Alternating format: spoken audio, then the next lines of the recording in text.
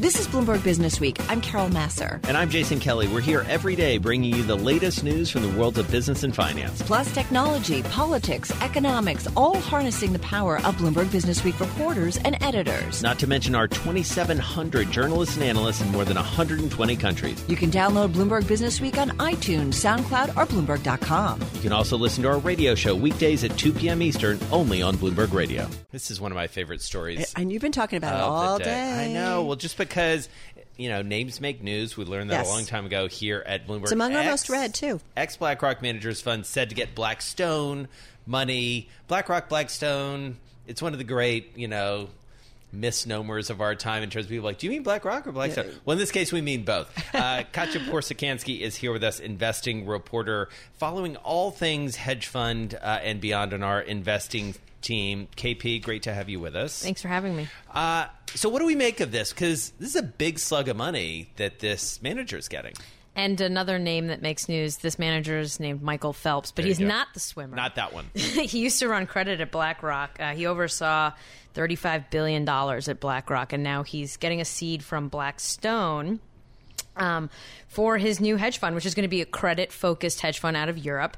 He's getting $200 million from Blackstone. From Blackstone alone? From Blackstone alone, and combined with money from him and with some other partners, they'll have about $250 million at least when they launch later this year, and they're targeting about $1.5 billion. So, is that considered a lot of money? Give me some perspective, because I thought they always kind of try to hit the billion mark or something. They do, but this environment, it's a tough one, right? It's a tough one. We wrote a story at the end of last year that was about $1 billion being the loneliest number, because there are very few large launches slated for this year. A lot of folks are being kind of almost discouraged from even trying in this environment, and instead encouraged to go onto a platform like a Citadel or a Millennium, where they can just have all their overhead covered and they could just focus on managing money. And from Blackstone, $200 million. We actually interviewed John McCormick at the end of last year, who runs the Blackstone's unit that helps seed hedge funds, and he had said they're going to be doing fewer seeds this year, but focused on larger launches that have an institutional track record. And $200 million is the upper bound of what they're planning on giving. So it's fair to say that Phelps is walking away with the bigger check that they're going to be handing out. So take us inside, because you talk to these guys every day. Take us inside sort of the hedge fund zeitgeist now that we're a month. He's become Tom Keene all of a sudden, because he's using zeitgeist a lot. But go ahead. Zeitgeist. I love that word. A month and a half into 2019, as you alluded to, 2018 not the greatest of years for hedge funds. I think 6 out of 10 lost money, and yet there are some standouts. So what do we make of it out there? So especially with credit, right, which Michael Phelps' hedge fund Trezidor Investment Management will be focused on. Where do they get these names? I never know. There's an online call it Acme hedge fund generator. Acme hedge fund. Yeah. Or Michael Phelps. He'd get some money just for that. Exactly. Yeah. So, you would imagine that makes sense. He's going to be credit oriented. A lot of money went into credit hedge funds last year that were raising money. We have the credit hedge funds raised a net $3.4 billion last year, while the industry as a whole lost $34 billion from client redemptions. So credit is going to be hot, and we saw that, right? A lot of people have been calling for a big blow up or shakeout in credit markets. So it makes sense that you're probably going to want to be allocated to a credit hedge fund, but not all hedge funds were created equal, and a lot of other strategies are struggling. So we will continue to see, we're continuing to monitor how different hedge funds are going to be raising or luring capital this year. But his track record, a good one. Phelps, or what? I haven't seen it, but Okay. but we would imagine that it is so, given that Blackstone has specifically said they're going to be focusing on managers with a big institutional background, and it makes sense, right? He managed $35 billion for BlackRock. This isn't a no-name guy, right? And that's what they're looking for, and that's what you're seeing more and more of, people with pedigree.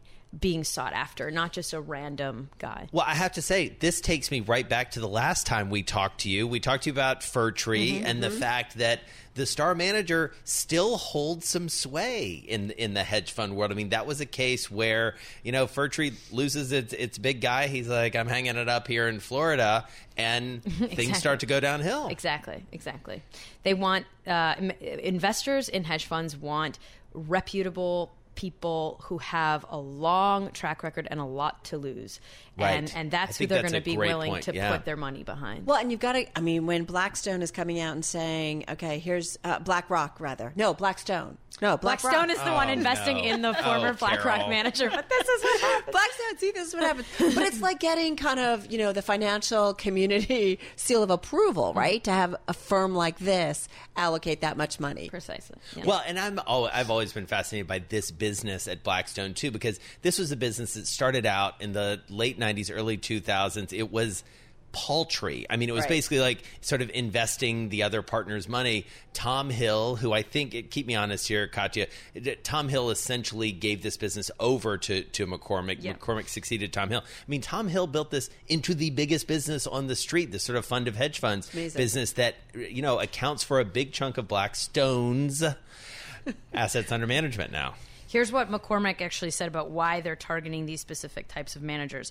He said, we've always made relatively large seed investments because we want managers to have enough day one capital so they can focus solely on generating great performance out of the gate, as opposed to being distracted by the need to raise additional capital to support the business. And that's what's really important. We're seeing more and more, in order for these managers to get off the ground, they need a big seed to just stabilize them. It's kind of a catch-22. And go do their job, right? Unless you get that big seed, you're not going to get other money. And you're not going to get other money unless you have a seed. Right? Yeah, it's like getting a first job. Right, exactly. Well, and you need to Carol's point, like getting that seal of approval from a Blackstone, especially, as you rightly point out, at a time when they're backing fewer managers, but they're putting a nice slug of money in. Can I just tell you, this is going to be on the Bloomberg News quiz this week, right? And you're going to see if you don't screw up the Blackstone versus BlackRock. Mm-hmm. Is this you just teeing up for you and I to take the quiz on air together?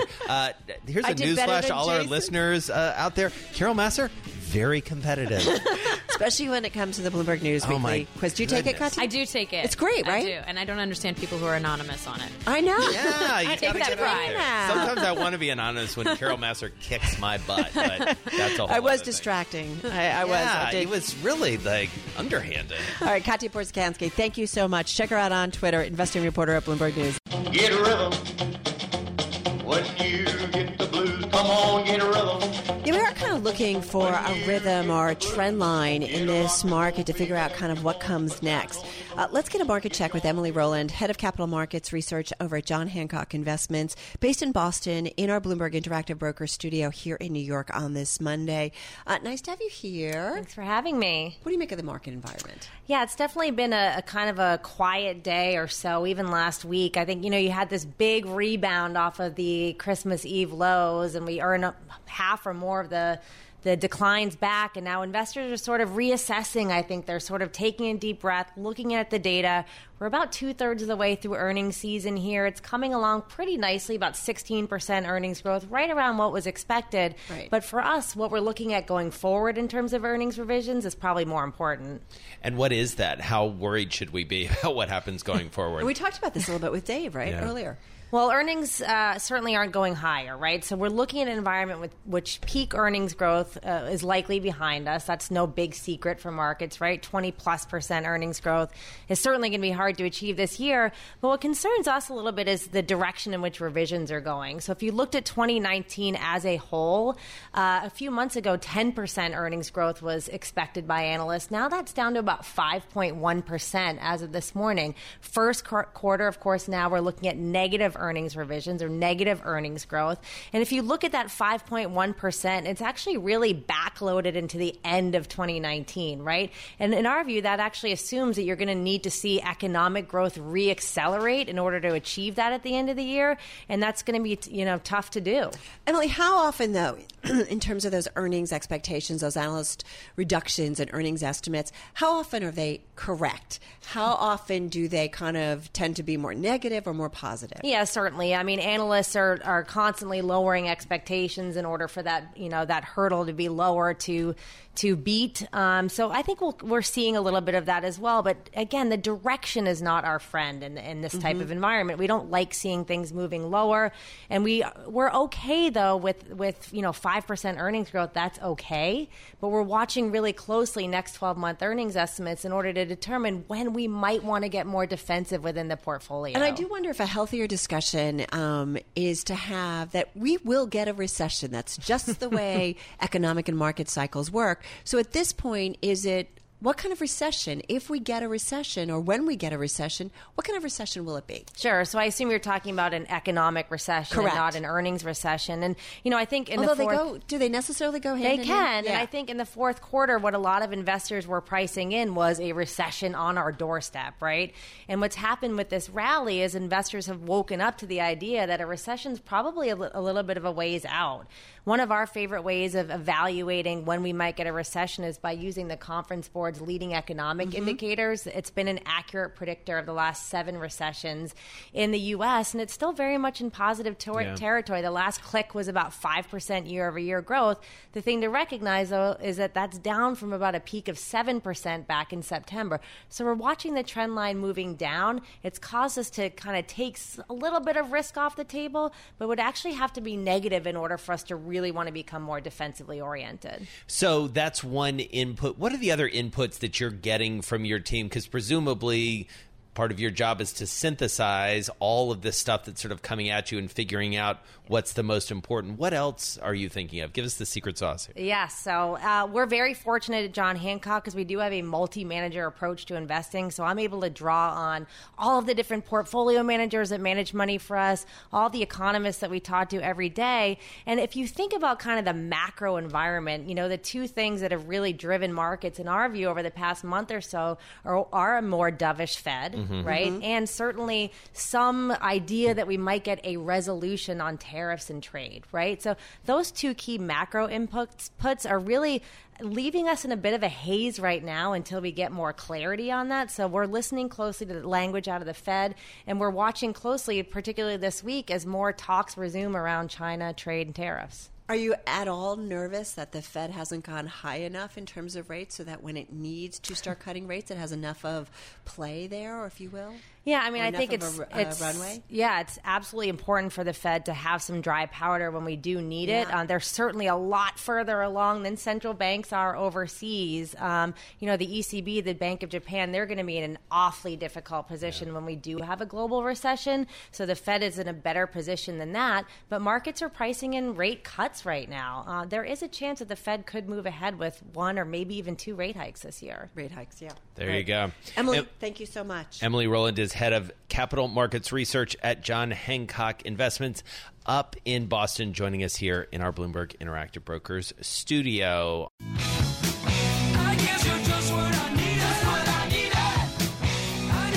So among our most read stories on the Bloomberg, I promised you we had a bunch of them today, is a Bloomberg opinion piece about how President Trump has China exactly where he needs it. The hedge fund Hayman Capital's Kyle Bass wrote it. He joins us to explain his thinking from our Bloomberg 960 studio in San Francisco. Kyle, great to have you here with Jason and myself. Just lay out your premise here. Hi, Carol. My premise is, when President Xi basically made the comment that financial security is national security back in early 2016, China started implementing basically a credit contraction, trying to slow down the reckless credit growth that China engaged in the last decade. And you've seen a contraction in their fiscal spending by almost 6% of GDP. So before Trump ever uttered the word tariff, you'd already seen China dramatically slow down. So I think that, separating this idea that trade is the end-all, be-all versus resetting our global relationship with China, those are the two ideas I think that are at play today. And this idea of whether or not we get a trade deal done by March 1st, I think pales in comparison to effectively resetting our relationship with China and basically turning off being a pacifist and being more of an activist and not allowing China to run all over us like they have for the last couple of decades.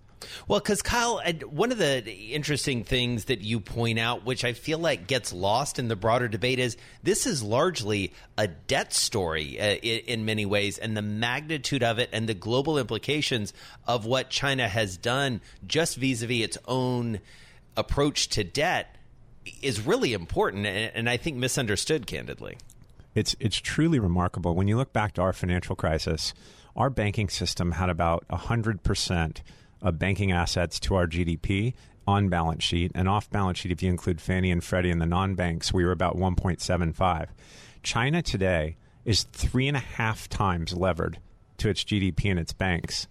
And that is such a large number for an economy that is, I don't know what you want to call China. Is it a developed economy or is it a developing economy? Either way, they've amassed $48 trillion worth of debt and credit in their system. You just think about that. Their economy is only $13 trillion. And that's, of course, if you dollarize it.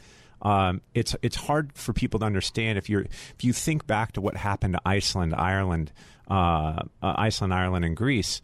You know, they had 9 to 10 times their GDP in their banks. So as soon as their banks had their first losses, it broke the country because the country had to get behind depositors. China's in almost as bad of a situation, but in let's just say in nominal terms, no country in the world's history has ever had $48 trillion worth of credit in their banking system. So what's interesting is, I don't know whether I could go as far as to say China's on its knees, but it's certainly in a much more vulnerable position than it's ever been. You can certainly go out on a limb on that. And so, Kyle, here we've got these negotiations. It's funny because we have these conversations in the newsroom that we've got an administration that's saying buy more soybeans and things like that. And we're like, well, wait a minute. Is that really the problem that we have with China? And your point is we've got to go to the industrial espionage and kind of attack those issues. Those are more important longer term in terms of our relationship with China. That's right. I think what's lost on all, it's like macroeconomics is a difficult concept, I think, for the average person to grasp. And when you think about being a global hegemonic currency like the dollar is, we have to run trade deficits to supply the world with dollars. If the world is going to use 70% of transactions are going to settle in dollars, right, the world has to have a lot of dollars. So we need to run some sort of trade deficit with the rest of the world if we're going to maintain our hegemonic position. And I think people think linearly about that when you think about if they steal $300 billion a year of intellectual property from the U.S., which, by the way, is our number one asset in this country, right? We are the most innovative, deepest thinkers in the world. I like to think we are. And our IP is the most valuable thing that we have. And if they steal $300 billion of that a year and they earn a return on it, then what's $50 to $100 billion in a trade deficit? It really, any president in the world, any former U.S. president can get the Chinese to buy more soybeans and more crude oil from the U.S. That's the biggest win the Chinese could notch here.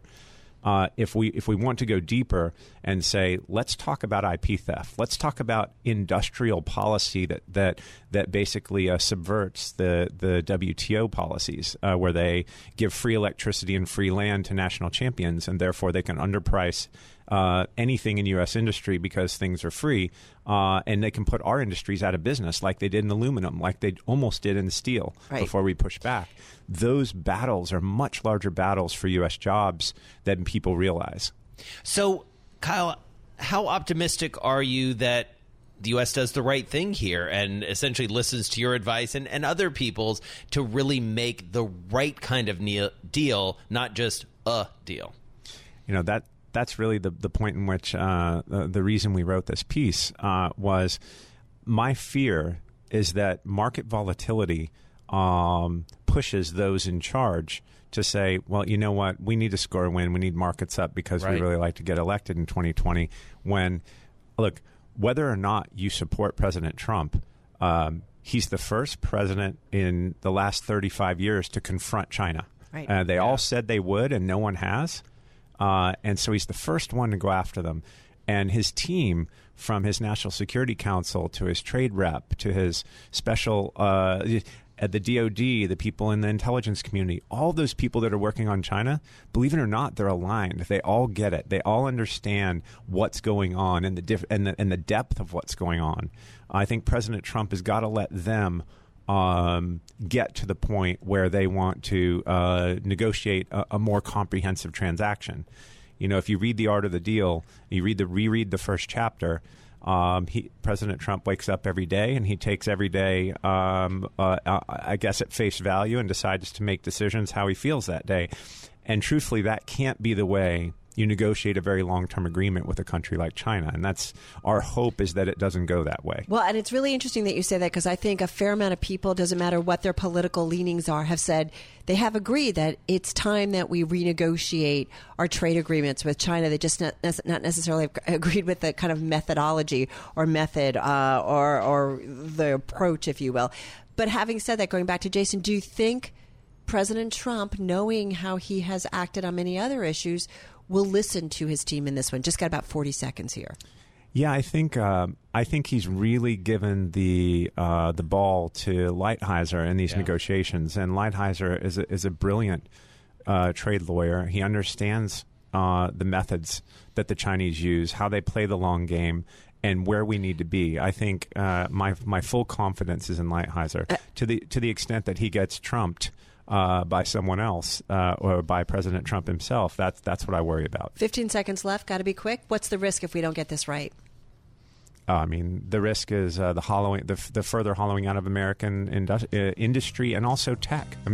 Basically, we'll end up being servants to China in the next 20 years if we don't stop their theft and reckless industrial policy. Kyle Bass, thank you so much. Founder and Chief Investment Officer at Hayman Capital Management, Bloomberg 960 studio in San Francisco. That's where he found him.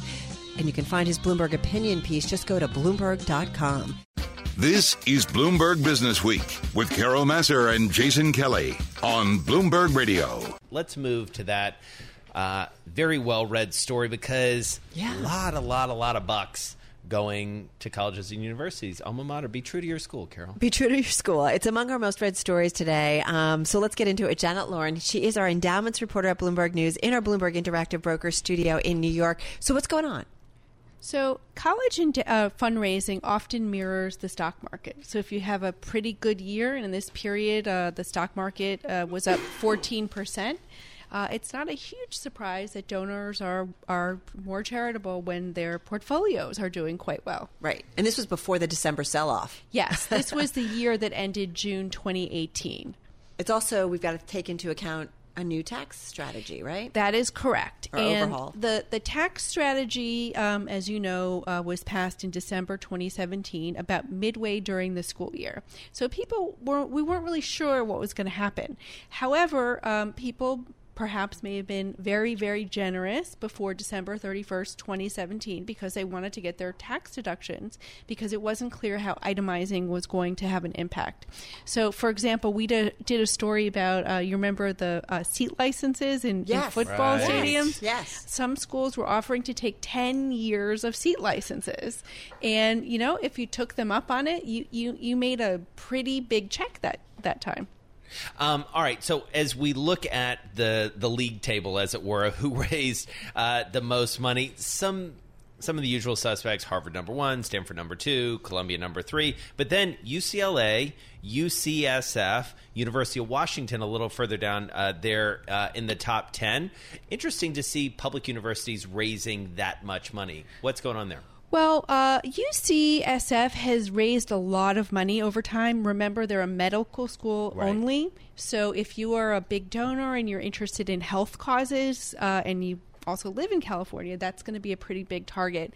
And they've had some pretty generous donations over there as well. And UCLA, obviously a massive base. They're there in California, and it's obviously a well-known school, right? Anything more to that one? No, UCLA, I believe, has been up there, for at least many years of the last decade or so. The change among the top two, they've vacillated over time. Stanford has usually been number 1, and Harvard did a record number last year, and Harvard has reclaimed that number, and I believe 1.4 billion might be their largest record ever. I love, too, that it was the nine straight years of records, right, that by these universities raising money. Yes. It's pretty impressive. Yes. Janet Lorin, good stuff. Thank you as always. Thank you. Endowments reporter at Bloomberg News and our Bloomberg Interactive Broker story. You can read Janet's story. Just check her out on Twitter at Janet Lorin or go to Bloomberg.com. I'm driving in my car. I turn on the radio. How about you let me drive? Oh, no. Who's gonna drive you home? Honey, please, I'll do the driving. Drive on. Excuse me, I want to drive. Just drive, baby. It's the question that drives us.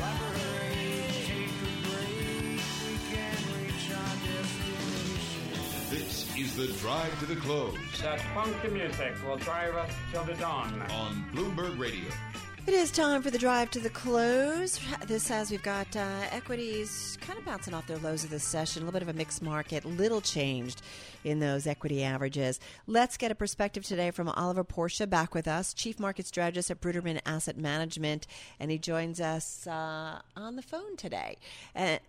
From Hollywood, Florida, and he's got about $1.5 billion in assets under management. Hey, Oliver, nice to have you here, at least via the telephone. Tell me a little bit. Thanks for having me. Yeah, tell me a little bit about the last couple of months for you in terms of watching the trading activity. What kind of changes have you done in terms of portfolio allocation, and where do you think things are headed from here? So, I guess the first part of the answer is in December, we saw markets price in almost a crisis-like environment to the point where things got to a very oversold environment. When the markets hit their low on December 24th, it was clear that the only way those prices were justified is if the U.S. was going to enter a steep recession and essentially all hell was about to break loose. And to us, that was never a likely probability. So we deployed some of the cash. We took on some additional risks, and so far that has paid off, although I will cachet that answer by admitting that we're still relatively conservative and hold about 5% cash, so technically still an overweight in cash position. In terms of what we see going forward, to us it's two stories. It's the trade story that you referenced, but it's also very much an earnings story. Are we going to enter an earnings recession in the United States?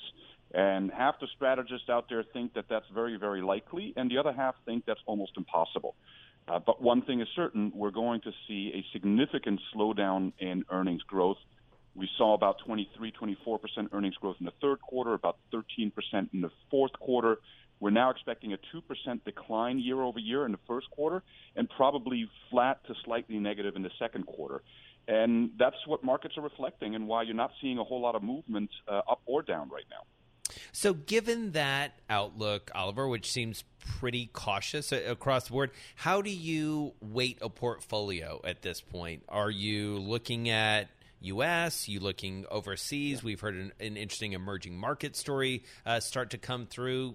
How do you synthesize it all? Yeah, so for a moderate growth portfolio, we continue to favor large cap U.S. stocks. We've gone into a little bit of a sector rotation, picking up some of the undervalued, underperforming stocks from 2018.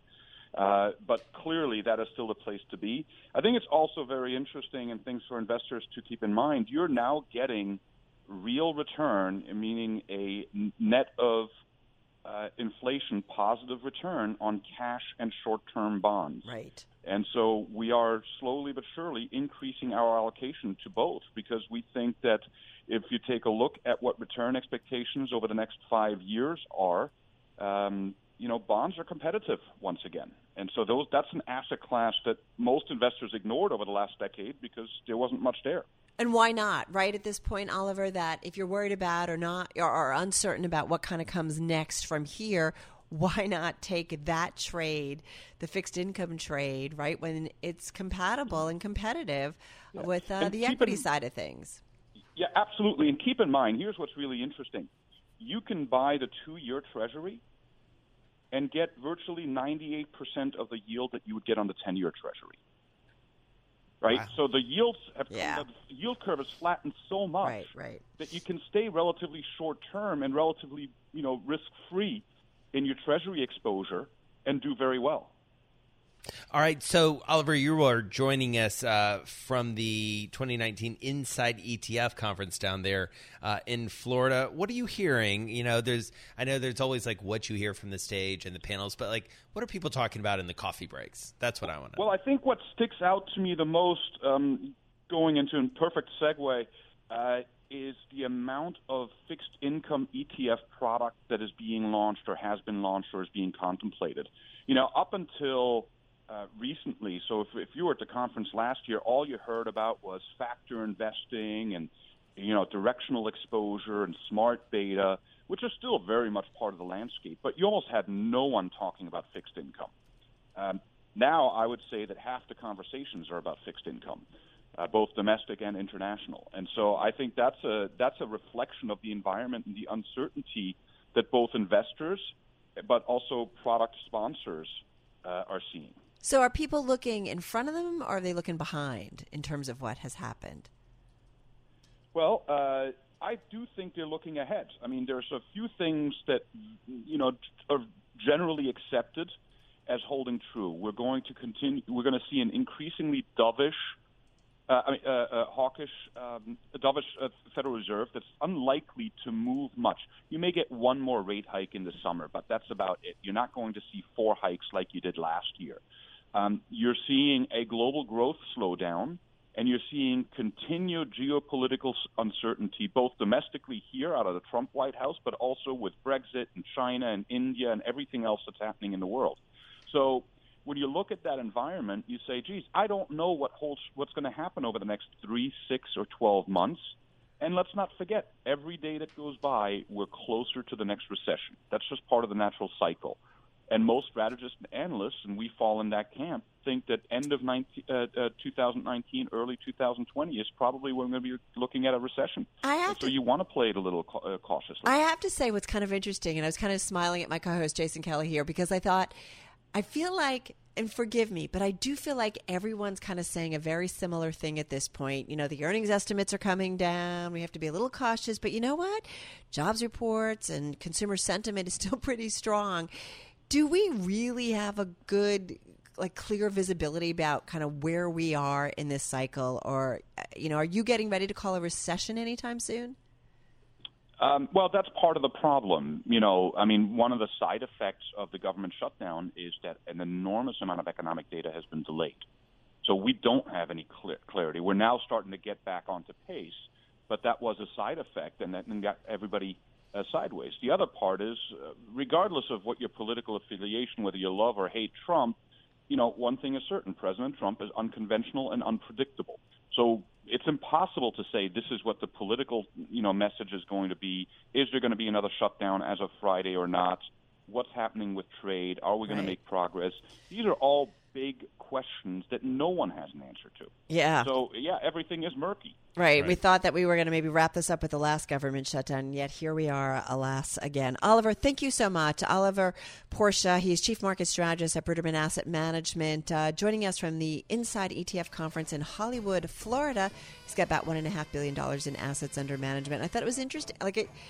Right. You're going to open up new funds kind of based on where the outlook is going and where people are looking to place their money, right? Right. And I do think this whole idea of people are looking for simplicity. We're all looking for simplicity in our lives these days. Yes. It's an increasingly complex world.